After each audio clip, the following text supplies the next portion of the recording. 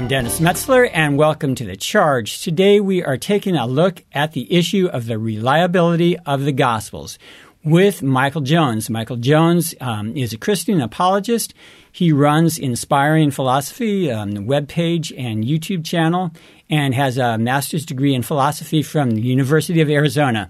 So, Michael, thank you so much for joining us today. Yeah, thanks for having me. I appreciate it. All right, good. I'm glad to finally have you on the show. I've been a fan of yours for a couple years, so I appreciate the work you do. So to get started, if you could give some personal background about your theological orientation, your church background, to give listeners an idea of where you're coming from. Yeah, so I was raised in a pretty evangelical fundamentalist background. I'm not there anymore, but I keep my current denominational ecclesiastical convictions private because I don't want to strike division in the church. But I was raised very much as this sort of fundamentalist, young earth creationist background, which caused me to leave Christianity for a little while. And then slowly but surely I came back and found a more intellectual side of Christianity, which I defend on my channel. All right, good. And how about as far as Inspiring Philosophy, some background behind that, how you're involved with that, how other people help you in that, and what your mission is? Yeah, so I started the channel over 10 years ago with the help of just trying to add some more intellectual discourse online. I never expected it to get as big as it did. That was never my intent, and it just sort of snowballed. People forget that for the first 5 years I was online, I wasn't even showing my face because wasn't really looking for attention, I guess. It just sort of happened. And I just have sort of tried to evolve with it. And so that's generally what I do. I create a lot of different types of documentary style videos for my channel. In the past year, I branched out, started doing more YouTube shorts and TikTok and Instagram videos, just short little videos where I respond to someone or give some theological arguments in less than a minute. All right. And how are other people involved with you in producing your work? I mean, most of the work is done by me. Over the summer, I had an editor helping me a little bit, but I ran out of funds to pay him. So most of the videos are basically made by me. I have different scholars look over the videos. I have a few people spell check all my videos to try to weed out as many errors as possible. But most of the videos I make. Okay. Yeah, that's a lot of work. Those are really in-depth, so... And so for today's topic, the reliability of the Gospels, you've done some research with Richard Burridge. So he talked about how, this is way back in the 90s, the Gospels were commonly thought to be a unique genre, but he makes the case that they are ancient biography, according to Greco-Roman standards. And there's the book. So, yeah, this is his 2015 edition version. I'm going to be making a video or a couple of videos on the reliability of the Gospels over the summer, starting with pointing out why they are Greco-Roman biographies. All right. So why is that? What's important about that, the distinction between a unique genre compared to, no, this is a common genre we've already known about? So, Rudolf Bultmann was a very influential New Testament scholar that sort of argued this. They were sort of like a Surrey-Genesis document. They could have evolved out of like early Christian oral traditions. And as they evolved throughout the church, new stories about Jesus were added, and eventually the Gospels were written. So that was the common belief. Now, this was what Richard Burridge was taught to believe. He even rejected the idea they were originally Greco-Roman biographies. So in his book, he says this. He says, as someone with a classics background, I was unimpressed with the arguments put forward by New Testament scholars, especially in America, to demonstrate the biographical genre of the Gospels. Therefore, a negative result was expected, exposing the biographical hypothesis as untenable. However, as the work has developed, I've become increasingly convinced that it is indeed the right one, and that the Gospels are part of the genre of ancient lives or biographies. So, he started off in a classics background and was unimpressed by the arguments that the Gospels were actually biographies. So he started to write on it and study it. And what he actually found is comparing the Gospels to ancient Greco-Roman biographies, he found, wow, there's actually a lot of similarities here. The Gospels are indeed Greco-Roman biographies. And his work actually shifted the scholarly consensus. So prior to his work, the more Rudolf Bultmann idea or similar views like that. After Burridge, most scholars tend to agree, yeah, they are Greco-Roman biographies. So he basically demonstrated through opening prologues, internal and external evidence, that the Gospels overwhelmingly in all of these different features just tend to match Greco-Roman biographies. All right. And then Craig Keener in his book, is it Christobiography? Christobiography, yeah. So he takes that and develops it a lot more. He's got a whole lot of examples in there. So what have you learned from Keener's work?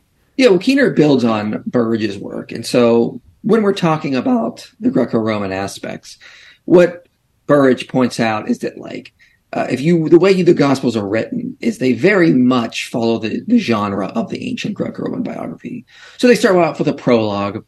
They follow the life and the deeds of one person they're writing about up until his death. The Gospels go a little further with the resurrection, of course.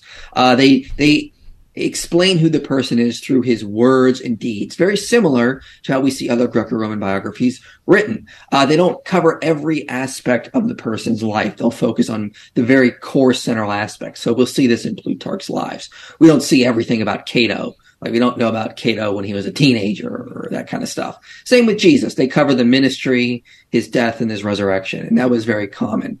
In terms of the verbs that are used, even like different types of words. So most of the verbs you'll see in a Greco-Roman biography will be verbs about the person. So, like, Cato did this, Cato did that, Cato spoke here, Cato went here. Same in the Gospels. They have about the same percentage of verbs designated to Jesus as you would see the verbs designated to the main character in a Greco-Roman biography. Same with style, openings, including a birth narrative is very common in Greco-Roman biographies, but not necessary even.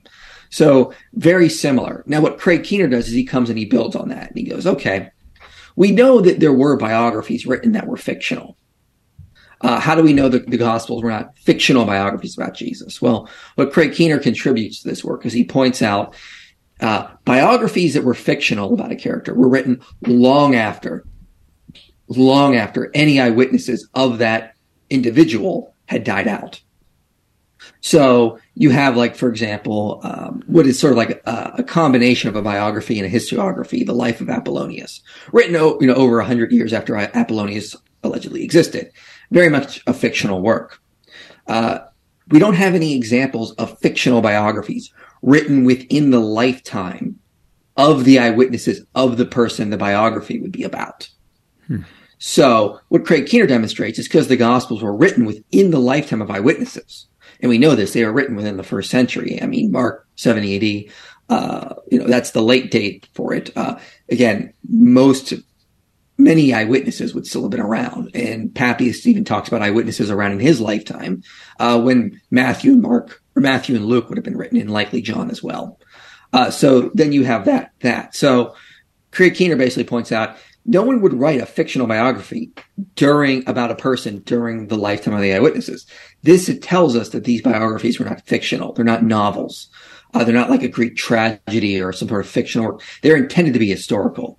They're intended to have been written in a way to tell what actually happened. And that's what the authors who were writing these thought they were doing. So we shouldn't expect them to be trying to fabricate things about Jesus. We shouldn't expect them to be trying to make things up, but reporting what they would have gotten from the eyewitness testimonies.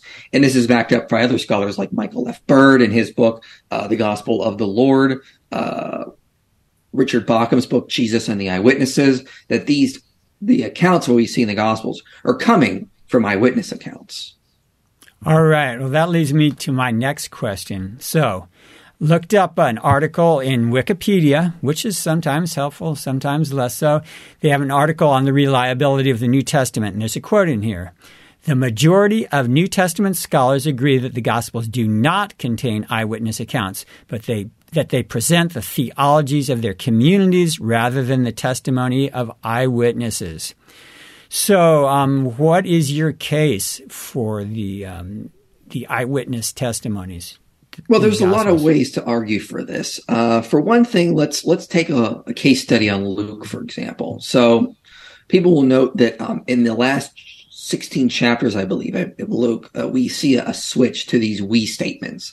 It's no longer like Peter did this or Paul did this. It's like we went here and we did this. And so some scholars have argued this is evidence that Luke has now come in. Like, he is now there. He's an eyewitness to what Paul is doing. And so we see him in those last chapters get many details right about Paul's journey. Like he knows the proper boundaries of certain city-states or certain areas that are designated throughout Greece, for example. He knows that in one town, the leader would be called a town clerk, where in the other town would be called a ruler. He gets local slang lingo correct, these types of things. And then when he was a traveling companion of Paul, he would have went with Paul to Jerusalem eventually. He would have had time to interview eyewitnesses. Interestingly enough, one of the interesting things we see about Luke is that we're told constantly he's a physician, right? Okay, well, if he was a physician, we should see physician language in the Gospel of Luke.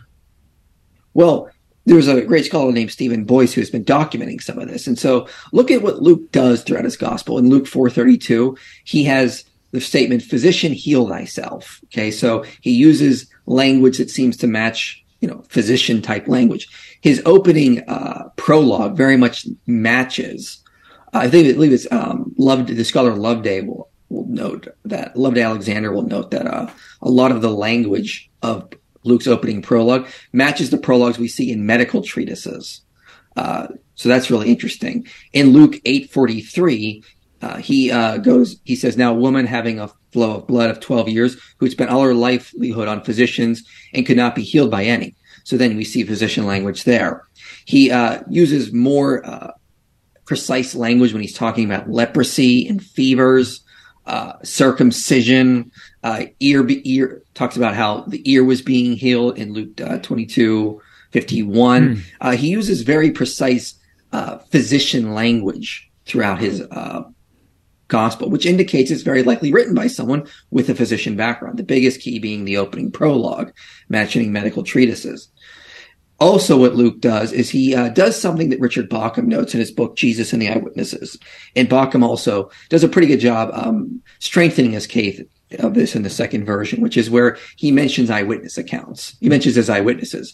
So occasionally you'll see like Luke will say things like, Jesus did this and he spoke to this person and that person is named. But then you'll see that Jesus, Luke mentions he was talking to other people, but those people are not named. So think like on the road to Emmaus, only one of the disciples is named. And so this was a common theme you would see in other Greco-Roman biographies and historiographies to name the eyewitness. You'd mention people. So for example, Bauckham talks about some of the early biographers would mention people that were traveling with Julius Caesar. This one general was with him here. Well, why do you have to mention the general was with him? Well, this is a way for the writers to say, this is where my source is coming from. And we see this throughout the Gospels. Mark does it very similar with Peter because the church tradition says that a lot of what the Gospel of Mark came from Peter. So we see a lot of references to Peter. Also, we see at one point about Simon of Cyrene carrying the cross. And he says, this is the father of Rufus and Alexander. This is Rufus and I forget the other guy's name. Is it Alexander? I might be. That sounds right. Yeah. But he mentions them. And it's a weird thing. Like, why mention that this guy is the father of these two individuals? Well, we know from Paul's Roman letter to the Romans, one of those guys was living in Rome at that point. So if Mark was writing his gospel based on the teachings of Peter while in Rome, for his audience there, it makes sense for him to go, oh, by the way, the guy that helped carry the cross for Jesus, he's the father of this guy here in Rome. And so this is sort of Mark's way of saying, this is where I'm getting my information from. These are the eyewitnesses. You can go ask them, and they'll tell you the same thing I'm telling you. So we see this kind of idea throughout a lot of the Gospels. And even in John, it goes so far as to say this is the account given to us from the beloved disciple, and we trust his testimony. We know it's true. So that's saying it's directly coming from an eyewitness of whoever saw Jesus at the cross, who was there at the trial, was there when the tomb was empty, and thereafter saw his resurrection appearances. So we see this kind of idea, this idea of including eyewitnesses. And the eyewitnesses in the Gospels, including the Gospel of John, are written in a way to match the way other Greco-Roman biographies would list eyewitness accounts. So they seem very much to be getting their stuff from actual eyewitnesses they could have been working with and talking to. All right. Okay, and we'll have more on some of that later. So the language that Jesus and his disciples spoke was not Greek. The New Testament is in Greek, so there seems to be a lot of debate on if there were, Aramaic documents written before the Greek documents. So what do we know about that, and how is that relevant? So the only document we're said that could have been written in Aramaic prior to that would be something that Matthew may have wrote that Papias calls the Logia. And he says that everyone translated it as best they could. So there's different theories. Like, was Matthew originally written in Aramaic and then was translated into Greek? I think that's possible. I think if that happened, someone used Mark to help him with translating Matthew, because his Aramaic was not that good, and he had used Mark to try to help him with that because of the similarities between Matthew and Mark. So that's a possibility. Another possibility is that maybe Matthew wrote a list of sayings, and then everyone translated it as best they could. So someone may have taken the sayings of Matthew and put them into the Gospel of Matthew with combining it with Mark. That's a possibility. Another possibility is that Matthew wrote a Gospel in Aramaic and then wrote one in Greek. I've heard that one used as well. And then I think Luke probably was aware of both Matthew and Mark and may have used that, as well as maybe some other documents. We're not entirely sure. The only thing we know is that Matthew wrote originally something in a Hebrew dialect that has just been lost now, so we're not entirely sure. The rest of the New Testament documents were written in Greek, and most scholars will agree that. I think almost all scholars agree to that. And that's perfectly normal. Greek was the pretty well-spoken language of the time. It's likely that a lot of the disciples, including Jesus, could have even spoken Greek. There's a great book I have here by G. Scott Gleaves called Did Jesus Speak Greek? And he basically makes an interesting case that in that day and age, most people would have been bilingual. And we see this in places like Africa as well, where some people that are illiterate can still speak 3 or 4 local languages. So it's interesting that, because there's such a mixed cultural bag, they got to know these different languages to talk to people in their community. So it wouldn't be out of the ordinary for the disciples and Jesus to have spoken Greek as well as Aramaic, and maybe even some Hebrew at that as well. So it would not have been odd for them to have known Greek. And again, we also have to remember in the ancient world, people wrote through scribes. So even if all the disciples or all the gospel authors were illiterate, which I don't think was the case, they would have worked through scribes. For example, we know Cicero was very well educated, and he often wrote through a scribe. In fact, a lot of times he just would tell his scribe to go write a letter for him. Here's what I needed to say. You know how to structure it. Just go do it, kind of thing. But the gospel authors were most likely literate. Matthew, being a tax collector, would have most likely kept records or had been able to understand the different languages to keep records for Rome. Mark was the interpreter of Peter, so he likely would have, been able to understand these different languages.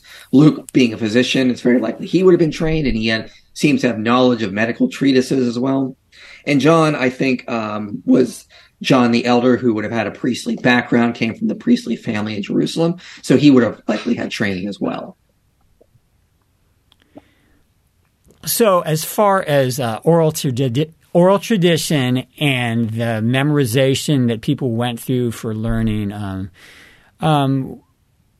that would have taken place before the Gospels were written down. What's going on with that issue? Why is that so important? And I know there's been a lot of research, modern research, on memory and how developed the memories of the ancient people would be. So what's significant here?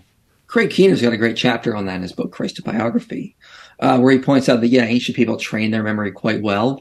Richard Bauckham notes that after Jesus died and resurrected, the 12 disciples would have been selected by Jesus prior to this for the very purpose of crafting the tradition of Jesus to teach the church. Like, they would have been basically the gatekeepers of the tradition.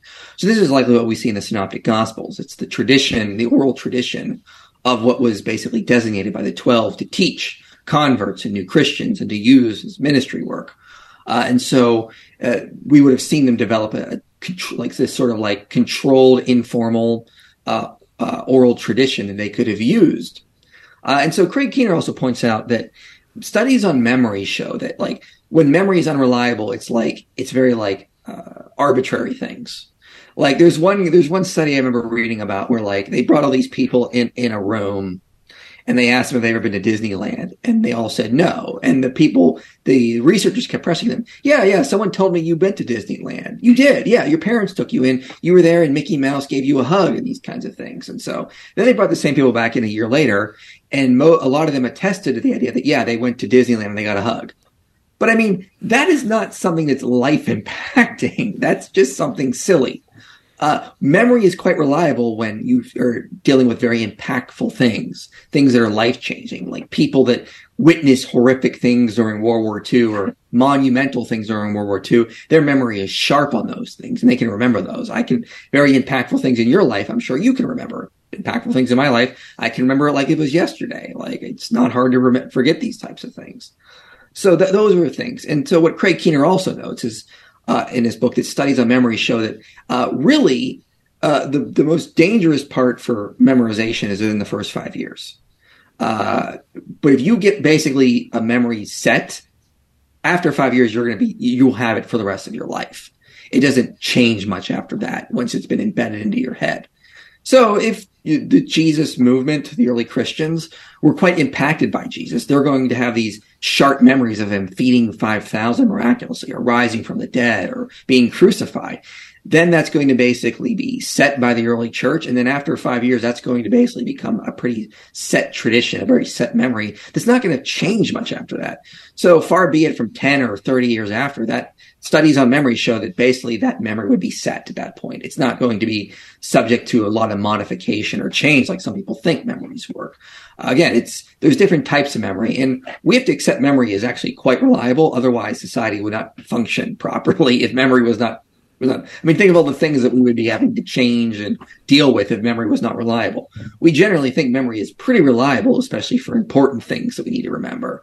It's the arbitrary or the non-important things that are subject to a lot of change and inability to remember. And sometimes we see this in the Gospels. Memory, for example, is not as reliable when it comes to chronology. You'll see this sometimes. Like, you'll try to remember. I remember my brother's wedding. Like, wait, did they do the cake cutting before they did their first dance, or with the dance with the parents, or did they do that after? I can't remember, but I know that both events happened. I was there. I saw them, but I can't remember the exact chronology. And this is sometimes we see in the Gospels. Sometimes the chronology between Luke, Mark, and Matthew is a little different, but that's expected when you're dealing with human memory. So it actually aligns quite well with what we would expect how human memory would work, and would be still reliable in those regards.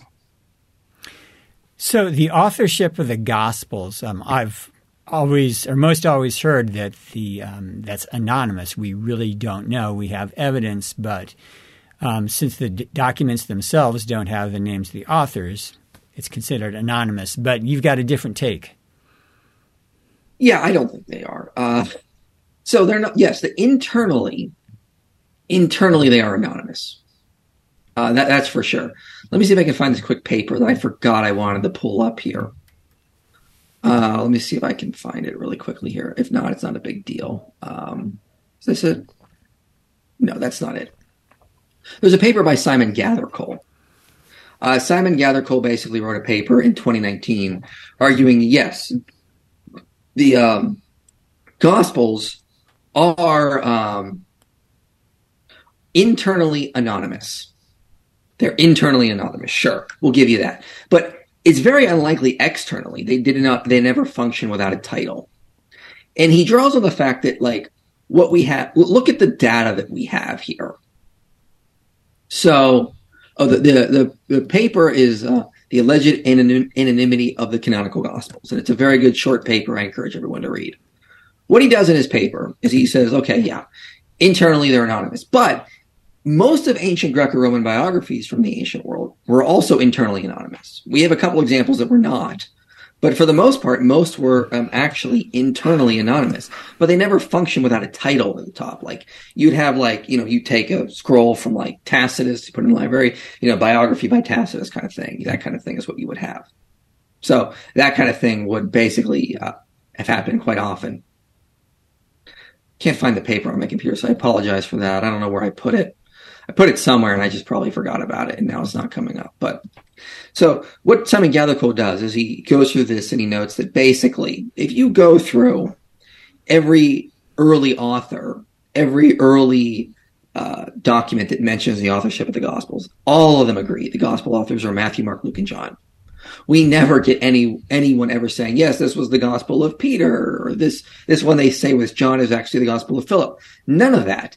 Everyone constantly agrees this is Matthew, Mark, Luke, and John. And also, we see this happen with different traditions. So not everyone is just repeating the same thing they've been told. For example, Irenaeus of Lyon seems to think that Matthew was written first, then Mark, then Luke, then John. But Clement of Alexandria thinks that the Gospels with the genealogies came first. So he would say Matthew and Luke were written first, then Mark, then John. So they have different traditions about how what order the Gospels were written in. However, even on these different lines of these different traditions, they all agree it was Matthew, Mark, Luke, and John. This tells us that probably the titles to the Gospels were probably original, that somehow when the first Gospels were written, they probably put at the top, like, the Gospel according to Matthew, or the Gospel from Mark, these kinds of things. And that was just how they started to spread out. And this is why we have it. Whereas compare it with the book of Hebrews. Okay, we have different authors trying to figure out who the author of Hebrews was. Some say it was Paul, some say others. We're not entirely sure who wrote it. So we're left with this weird sort of thing that if the Gospels were like Hebrews and the titles were applied later, why did everyone give the right titles or the same titles? We have unanimous attestation that the Gospel authors are Matthew, Mark, Luke, and John, unlike Hebrews. And also, if you're going to make up Gospel authors, why are you going to use two people that weren't even eyewitnesses of Jesus, Mark and Luke? Why not use Peter, who was Mark's source? Why not use Paul instead of Luke even? I think that'd be better. No, we use the actual titles that were handed down to us. So if you're going to make up gospel authors, you could have come up with much better options there than Mark and Luke.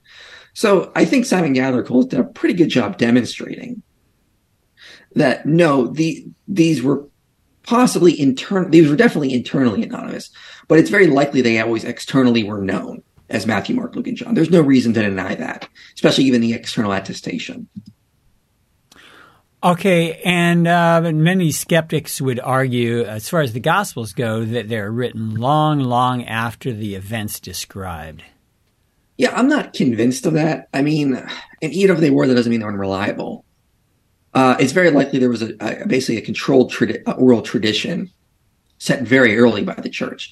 And we see hints of this in Paul. For the book, The Jesus Legend, written by Greg Boyd, notes that if you go through Paul's letters, you can see hints of this oral tradition that eventually gets written in the Gospels that's throughout it. So there's probably very, very likely a controlled tradition that was in place.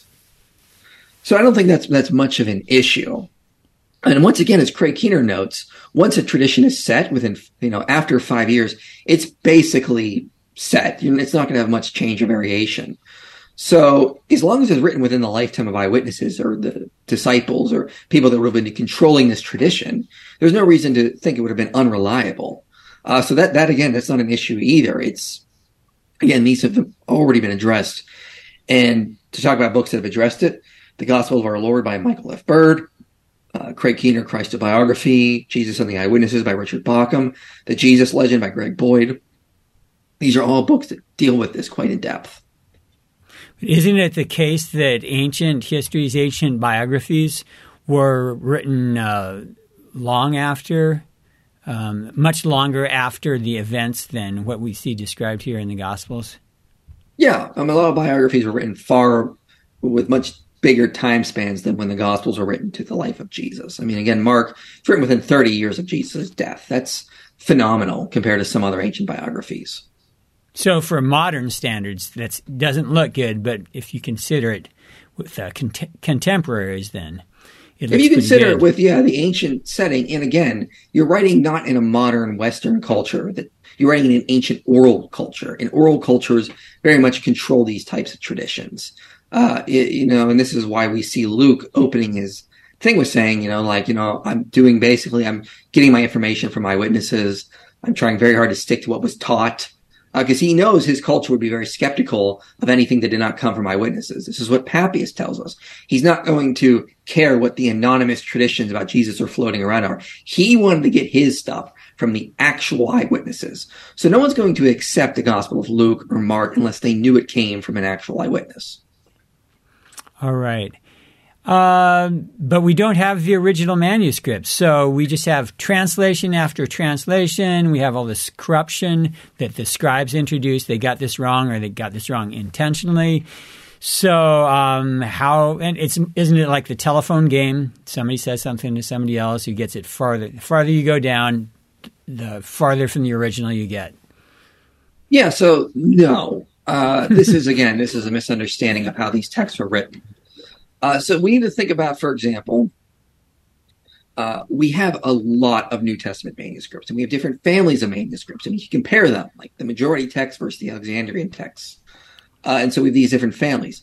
When we go through them, yeah, we can find variations, but scholars like Dan Wallace will note most of the variations are just spelling errors, variations in grammar. Some come from very late manuscripts and are not reliable. Only like 1% affect the meaning of a text. And these are very minute.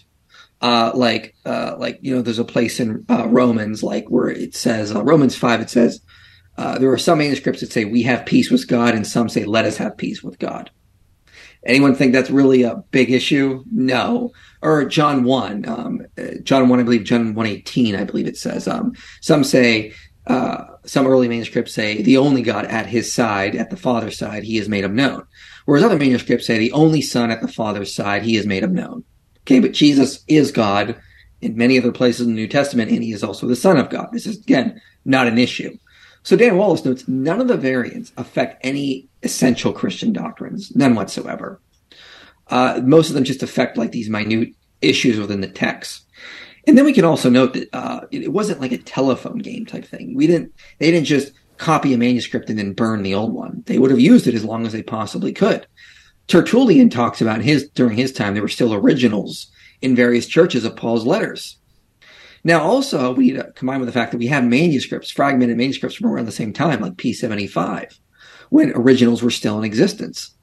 There's a scholar named C.L. Porter who did a very interesting work where he looked at Codex Vaticanus. This comes from the 4th century, and P75. This comes from, I believe, around the year 200.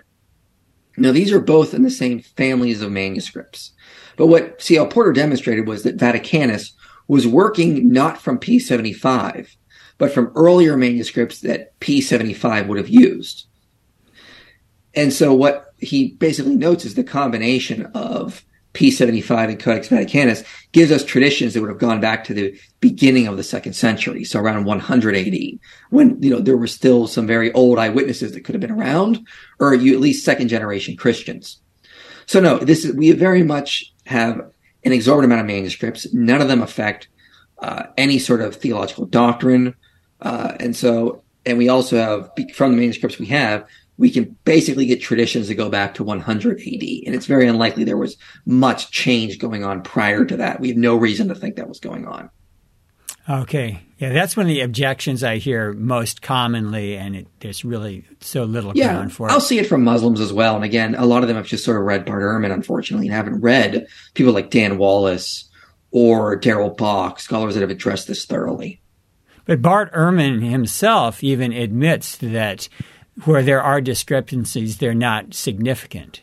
No, yeah, he admits no essential Christian doctrines have been affected by any sort of textual criticism. So, yeah, the idea that the New Testament would have changed so drastically in between 70 AD and 100 AD is just absurd nonsense. On the other hand, you have the ending of the Gospel of Mark, which is, I don't know what scholars think, how much later that is, but it's, whereas you wouldn't say it introduces any new doctrine except maybe about handling snakes. Yeah, and most scholars recognize that as something that's been added later. There's a great scholar named Clayton Croy who wrote a book called The Mutilation of Mark and basically pointed out that the ending of Mark was likely lost, and then somebody just tried to come in and supplement what he thought was there. So Mark probably didn't end in 16:8. It probably went a little further. Right. But we just lost that ending, unfortunately. Yeah, it's interesting that it's still in all the Bible translations that we still use. But at any rate, so the crucifixion. So some people would point to discrepancies, apparent differences in the various 4 crucifixion stories. So now we're not talking about differences in manuscripts, discrepancies there, but between the various Gospels. So what's significant here? Yeah, I mean, I've addressed this in a lot of videos on my channel, and my supposed Bible contradiction series, my supposed biblical error series. So I've gone through and done these in numerous videos. So some people will try to bring up, that Jesus said different last words on the cross according to each gospel. Well, no, none of the gospels say these were his last words. They just say these are things he said while he was on the cross before he had died. And he was on the cross for more than an hour, a couple hours, so he would have time and said multiple things. So we need to keep that in mind. Some try to say that John contradicts the synoptics and say that Jesus was actually crucified on like Thursday or Wednesday, and the synoptics say he was crucified on Friday. I've never understood why this argument has been used, because if you read the rest of John 19, for example, John says that the bodies had to come off the cross because the Sabbath was about to start. This is why they break the legs and then they stab Jesus aside. Why? Because the bodies had to come down because the Sabbath was about to begin. This is implying this is happening on Friday, not happening on Wednesday or Thursday. And so when John talks about, the priests being worried they cannot eat the Passover meal earlier, so people think that's talking about the Thursday Passover meal. It's not necessarily. It could be talking about a specific meal that was typically eaten by the priest on Friday. And again, if the priests were worried about eating the Passover on Thursday, they couldn't be unclean. Jewish law said that they were basically unclean until sunset, and then they would have been clean to eat the Passover meal regardless. So it seems more likely they're worried about being unclean for a meal they would have had on the day of Friday, not the evening Passover meal, which Jesus had at his Last Supper. Craig Blomberg, in his book on the reliability of the New Testament or the Gospels, notes that the way that John writes the Last Supper very much implies this is a Thursday night meal. Especially with Judas going out and some of the disciples thinking he's going out to give alms, common practice he would do after the Thursday Passover. A lot of things just really align with it being a Passover meal. So I think John does agree with the synoptics that Jesus was crucified on Friday. So I think a lot of these things can easily be sorted out. And if you go to my channel, go to my supposed Bible contradiction playlist, because I took all my videos and I put them in a playlist, or my supposed biblical error series, you can see all of them there, and I deal with this all in depth. All right. And let's do the same with the resurrection then. You have a lot of different one angel or two angel or all sorts of differences that appear there. What do you find significant? Yeah, so I recommend a book by Mike Licona, Why Are There Differences in the Gospels? So there are definitely differences in the resurrection account. But in terms with how ancient biographies were written, this was a normal practice. You could supplement or transplant different events based on how you wanted to write. We see Plutarch does this in his own lives. He's the only author of these lives, and he's constantly moving different events. Or when Caesar performed speeches or when Cato had a speech, he'll move into different places. So we see this as well. Like sometimes he'll only spotlight one witness, and in some other of his biographies, he'll spotlight two people that were there. So we can see the same in the Gospels, spotlighting one angel or two angels, spotlighting just Mary or all the women. John only spotlights Mary Magdalene, but it does not at all suggest that she would be the only one there, especially when she says, we went to the tomb and we cannot find the bodies, implying there were other women with her. And so we see that. We see also that in Greco-Roman biographies, you get transplant events. So when Jesus appeared to the women, it would have been perfectly normal for the gospel author to transplant that in the timeline based on how they wanted to write the topographical structure of their gospels. So that was a normal practice as well. So the differences can be accounted for by easily just appealing to the cultural context. There's no problem here because it would be very common for an author to transplant events, restructure the chronology based to fit a more of a topographical need when they were writing their biographies. All right. And doesn't it also point to, if people are going to accuse the early church of creating a conspiracy to fabricate the story of the resurrection, if they would have done that, then you'd think they'd get their stories straight and there would have been more consistency between the four Gospels. Yeah, it's, and this has been pointed out, and I've seen even atheists, make this argument as well. If they were all exactly the same, people would think fabrication. But again, what we see actually matches more of an eyewitness account. You're going to get variation from different eyewitnesses. In any police report, eyewitnesses are going to report different things. The Gospels, basically tell the same gist of the same story, but there is variation. It fits better with what we would expect from eyewitnesses. Right. Yeah, and I don't think we should be disturbed to find differences, even if they're not reconcilable, because the core thing is that Jesus rose from the grave, not how many angels there were, etc. All right, so some scholars will say that Jesus never claimed to be the Messiah. This is something, an exaggeration that the early Christians needed to do to make a stronger case for their religion, so to speak. So what's your take on that? It just seems too speculative. And some scholars think they can peel back the layers of the Gospels, and they can tell which was added later, which was original to Jesus. We see this with the Jesus Seminar, them rating certain sayings of Jesus as historical or later legends that were added. And this is all just highly speculative. Credit to Robert Price. He pointed this out. He doesn't even believe Jesus existed, but he said, people do this kind of thing. It's like if you want Jesus to be a vegan feminist, you just go through the Gospels and you find all the verses that would fit with a vegan feminist mentality. And then all the verses that don't, you say, well, those were added later. Same with this kind of stuff. How do we know Jesus didn't claim to be the Messiah? How do we know he didn't claim to be God? Because all the Gospels show that he did claim these things. He claimed to be God in the flesh, the second person of God, of the Father. He didn't claim to be the Father. He claimed to be another person of God. This is very clear in John 14-16, as well as throughout Mark's Gospel and how he narrates what Jesus does throughout his life and how he uses Old Testament passages to illuminate Jesus in his life and deeds. So, and what we also see with the New Testament church is them not making up sayings about Jesus at their convenience. So look at Paul's letters. Okay, we know they were struggling with things like, should Gentiles be circumcised? What is the place of speaking in tongues in church? What about the Eucharist and these kinds of things? Never once is Paul going and saying, well, I remember Jesus said somewhere that, Gentiles don't need to be circumcised, therefore it's okay. They dealt with their own issues based on their understanding of the scripture. They were not making up sayings when it would have been convenient for them to make up sayings. And they reported that they would have struggles and debates like what we see in Acts 15. So they're very open and honest about these things, and they don't just resort to making up sayings of Jesus. And Jesus also says things that were not necessarily relevant or useful for the later church. So, for example, let me think of something here. I've had one, but it just escaped my mind. You see things, for example, like healing of the Canaanite woman in the region of Tyre and Sidon. Again, that could have frustrated some early Gentile converts, and yet the church preserves this story there. They were willing to tell the tradition as it actually happened, not what would have been useful for the later early church.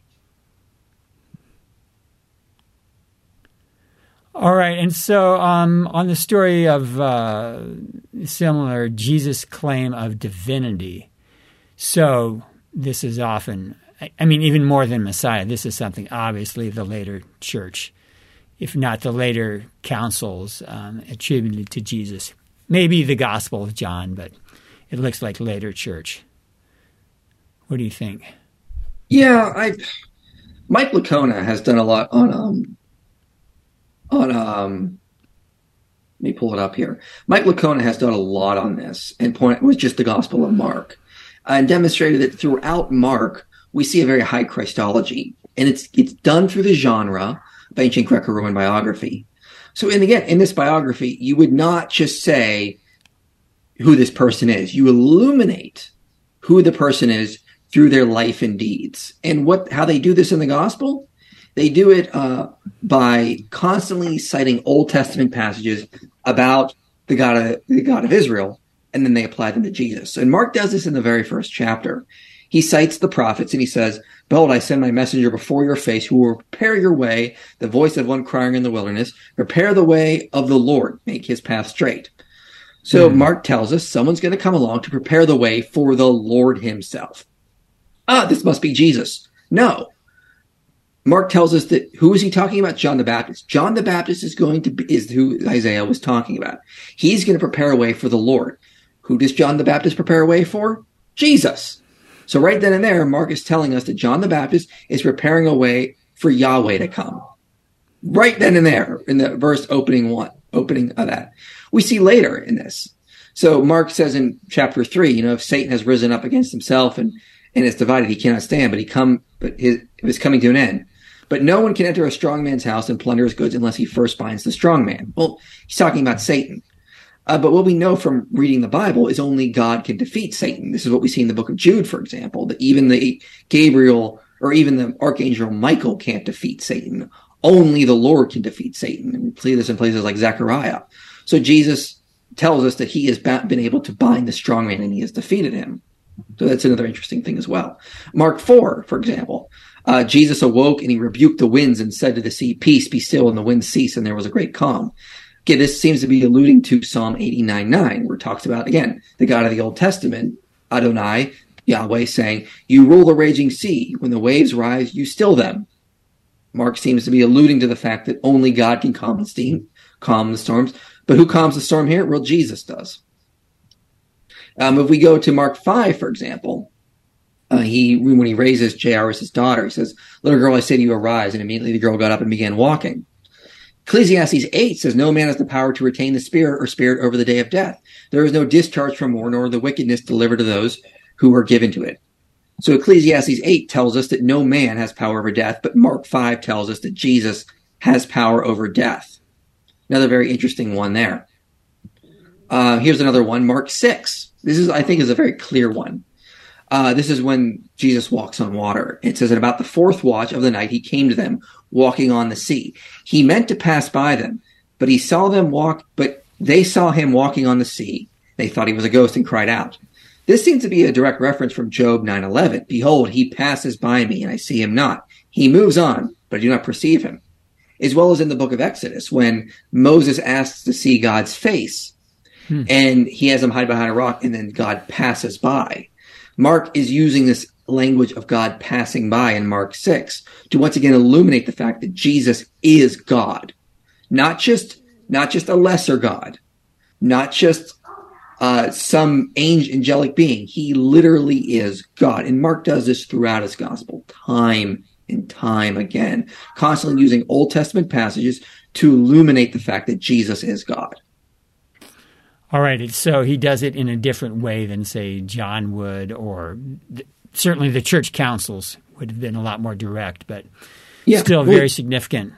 Because Mark is working within the genre of ancient Greco-Roman biography. And the way you told your audience who a person was is you illuminate things about them by telling your audience about their life, their deeds, their sayings.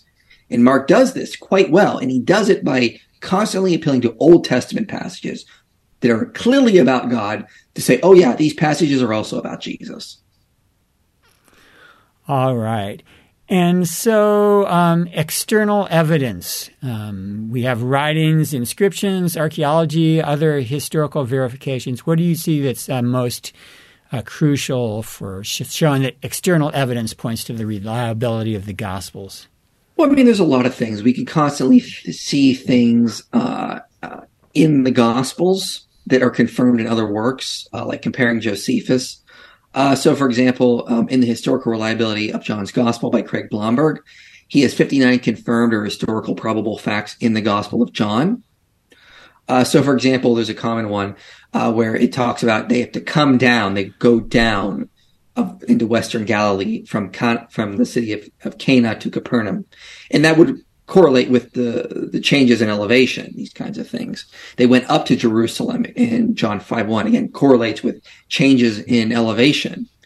You could go to chapter 6:15, where it says the crowds wanted to make Jesus a king. It reflects well-known nationalistic fever of the early Christian century.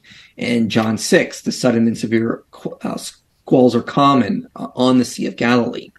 So they seem to get a lot of these external facts right. Colin Hemmer does this with Luke and Acts as well, going through all these different things.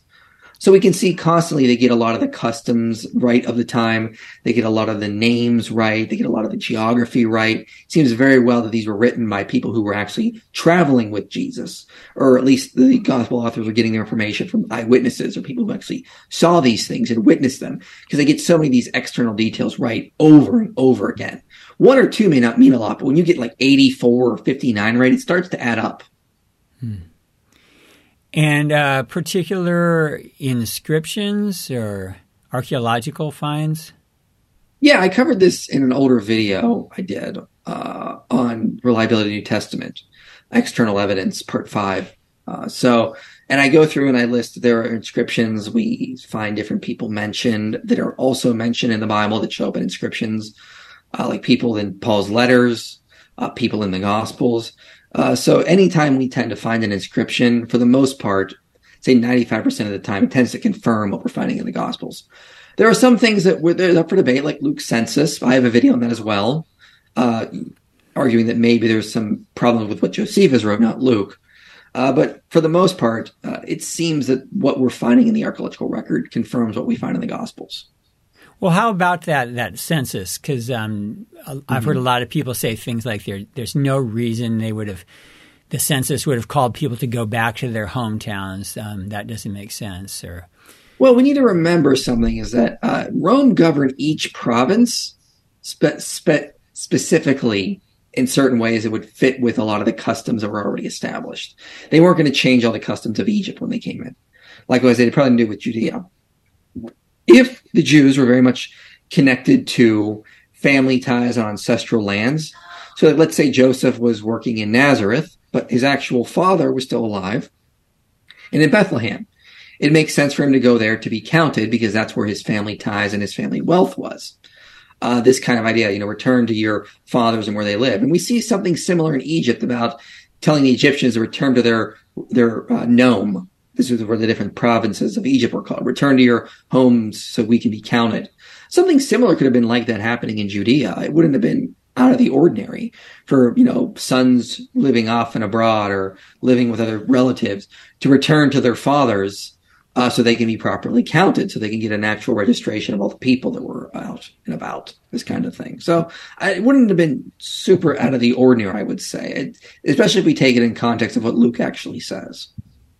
All right, so we don't have evidence that specifically contradicts what Luke says. We just don't have other examples to corroborate it. The only thing we have is Josephus seems to imply that the census of Quirinius happened long after Jesus would have been born. So like after Herod Archelaus was deposed, whereas Luke seems to suggest it happened while Herod the Great was still alive. And so I have a video on that I did about a year, maybe 2 years ago, I think it was.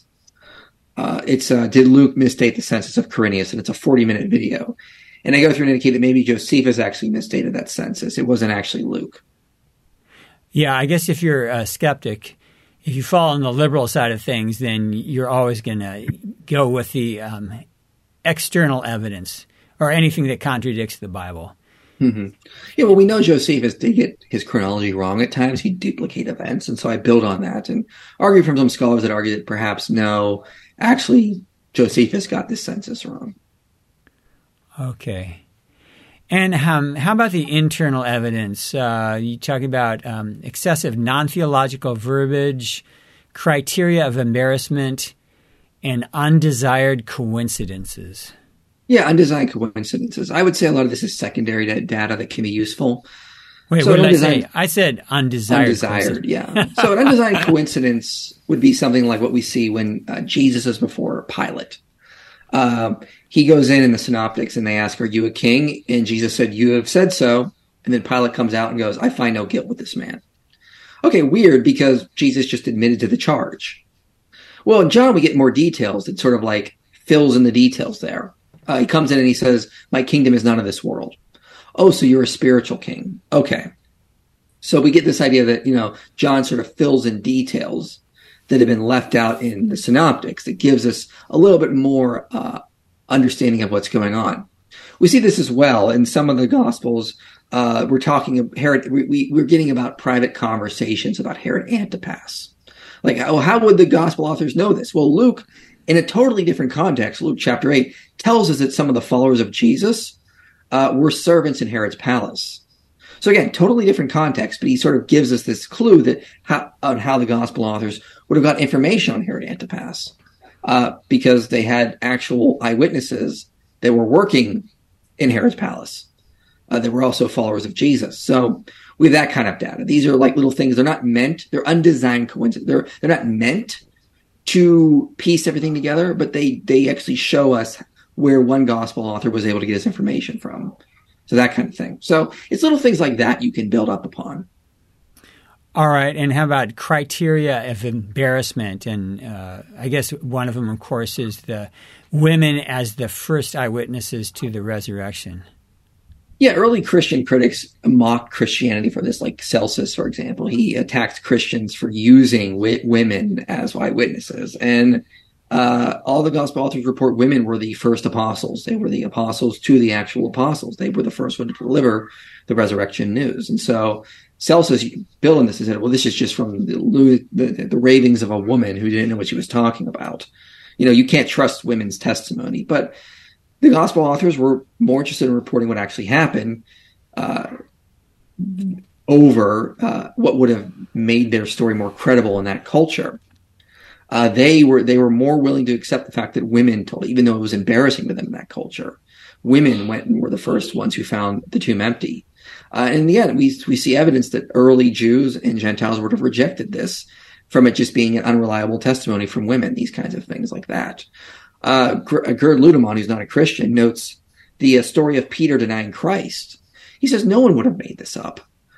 This would have made the early leader of the church look so bad. This had to have come directly from Peter, who would have been present at the trial, because this is something you would not make up about such a prominent leader in the early church. So they're willing to admit embarrassing facts that would have hindered or hurt their story, hurt their eyewitness accounts as being unreliable or not loyal to Jesus in order to tell what actually happened. And also, so the excessive non-theological verbiage, what's up with that? Well, I mean, you go through Paul's letters and he's like, bring my cloak. Let me greet these people in the church that are not named ever again. You're not going to do that if you're fabricating letters. If you're actually writing to the actual people, it would make sense to do that. But that has no theological significance 200, 300 years later. Also, look at the list of the 12 disciples in the Gospels. Okay, if this is a novel, if you're writing a novel, you're introducing your characters, but most of the disciples are just sort of listed and then never mentioned again. Like Bartholomew, for example, or the Sons of Thunder. Like, what's the point of that? Like, we're not ever explained why the two are given the name Sons of Thunder. It doesn't serve any theological purpose. But it's there because they're reporting what was actually handed down to them. The actual nickname that I believe John and Andrew had was the Sons of Thunder. We're not entirely sure why. So it seems to fit more with what, information that would have been handed down to support it coming from eyewitnesses versus things an author would make up for use as like foreshadowing in a novel, these kinds of things. All right. Oh, wow. And so the notion that the Gospels evolved, that they developed over time, a lot of people have made that argument. So how would you respond to them?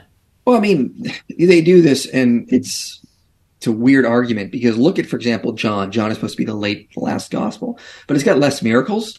There are no miracles mentioned during Jesus' crucifixion, unlike what we see in Matthew, Mark, and Luke.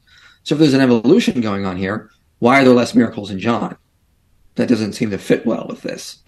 It doesn't, and also, again, we see a high Christology already in Mark. We see a high Christology in Matthew. Same as what we see in John. We don't see an evolution happening there. We see a high Christology in Paul's letters even. Same kind of thing of appealing to the Old Testament passages to talk about Jesus. Again, appealing to the Old Testament passages about God to talk about Jesus. So we see a lot of that as well. So again, if people want to argue for the evolution argument, they really cherry pick the data there. If you look at all the Gospels, they don't really evolve. All right. And finally, as far as all this information, how should we apply this in terms of how is it significant for the life and mission of the church, for individual believers, but especially as the church? Well, I don't think there's a reason to be a Christian unless it's true. What would be the point? I mean, some progressive Christians think it doesn't matter if it's true. We just have to focus on doing what we're commanded in the Bible, like caring for the poor and focusing on freedom and equality. But, as Paul says in 1 Corinthians 15, if Jesus didn't rise from the dead, it doesn't matter. Just eat and drink, for tomorrow we die. I mean, what's the point of being a Christian if truly Christ did not rise from the dead, truly didn't do the things he said he would do, and said the things that he actually said? There's no reason for it because there's no actual base. So I think this is very important data for knowing these things actually did happen. Jesus really did rise from the dead, and one day we will all stand before his judgment seat and have to give an account of everything we did. So we need to realize that we're not just standing on things that are fabricated or myths. These are actual truths, and Jesus really is reigning on a throne in heaven. This is not something that is just metaphorical. This is actually the truth, and this is the truth of reality here. So we're part of the actual church, and we need to go out and proclaim Jesus really did rise from the dead, and one day all will be resurrected as well. These are actual things that have happened and will happen. And as far as our mission? Well, our mission is what Jesus gave us at the Great Commission: go and make disciples of all nations. Until we do that, I don't think the end's going to come. I think that it's the job of the church to take the Great Commission everywhere and be successful. And until that actually happens, I don't think the end will come. As Paul talks about in 1 Corinthians 15, he's got to reign until all enemies are under his feet. So our mission needs to be Jesus working through us to put all enemies under his feet and to turn the whole world towards Christ so that every knee does bow. But how useful is this information then in terms of evangelism?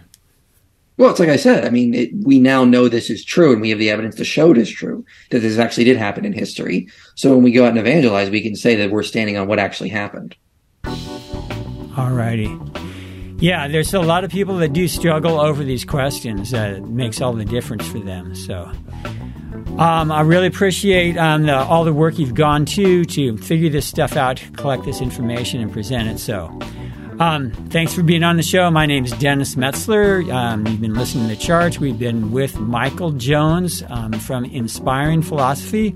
So check out his webpage, check out his YouTube channel. I'll have links below. So Michael, thank you for joining us today. Yeah, thanks for having me. All righty. Peace to everyone.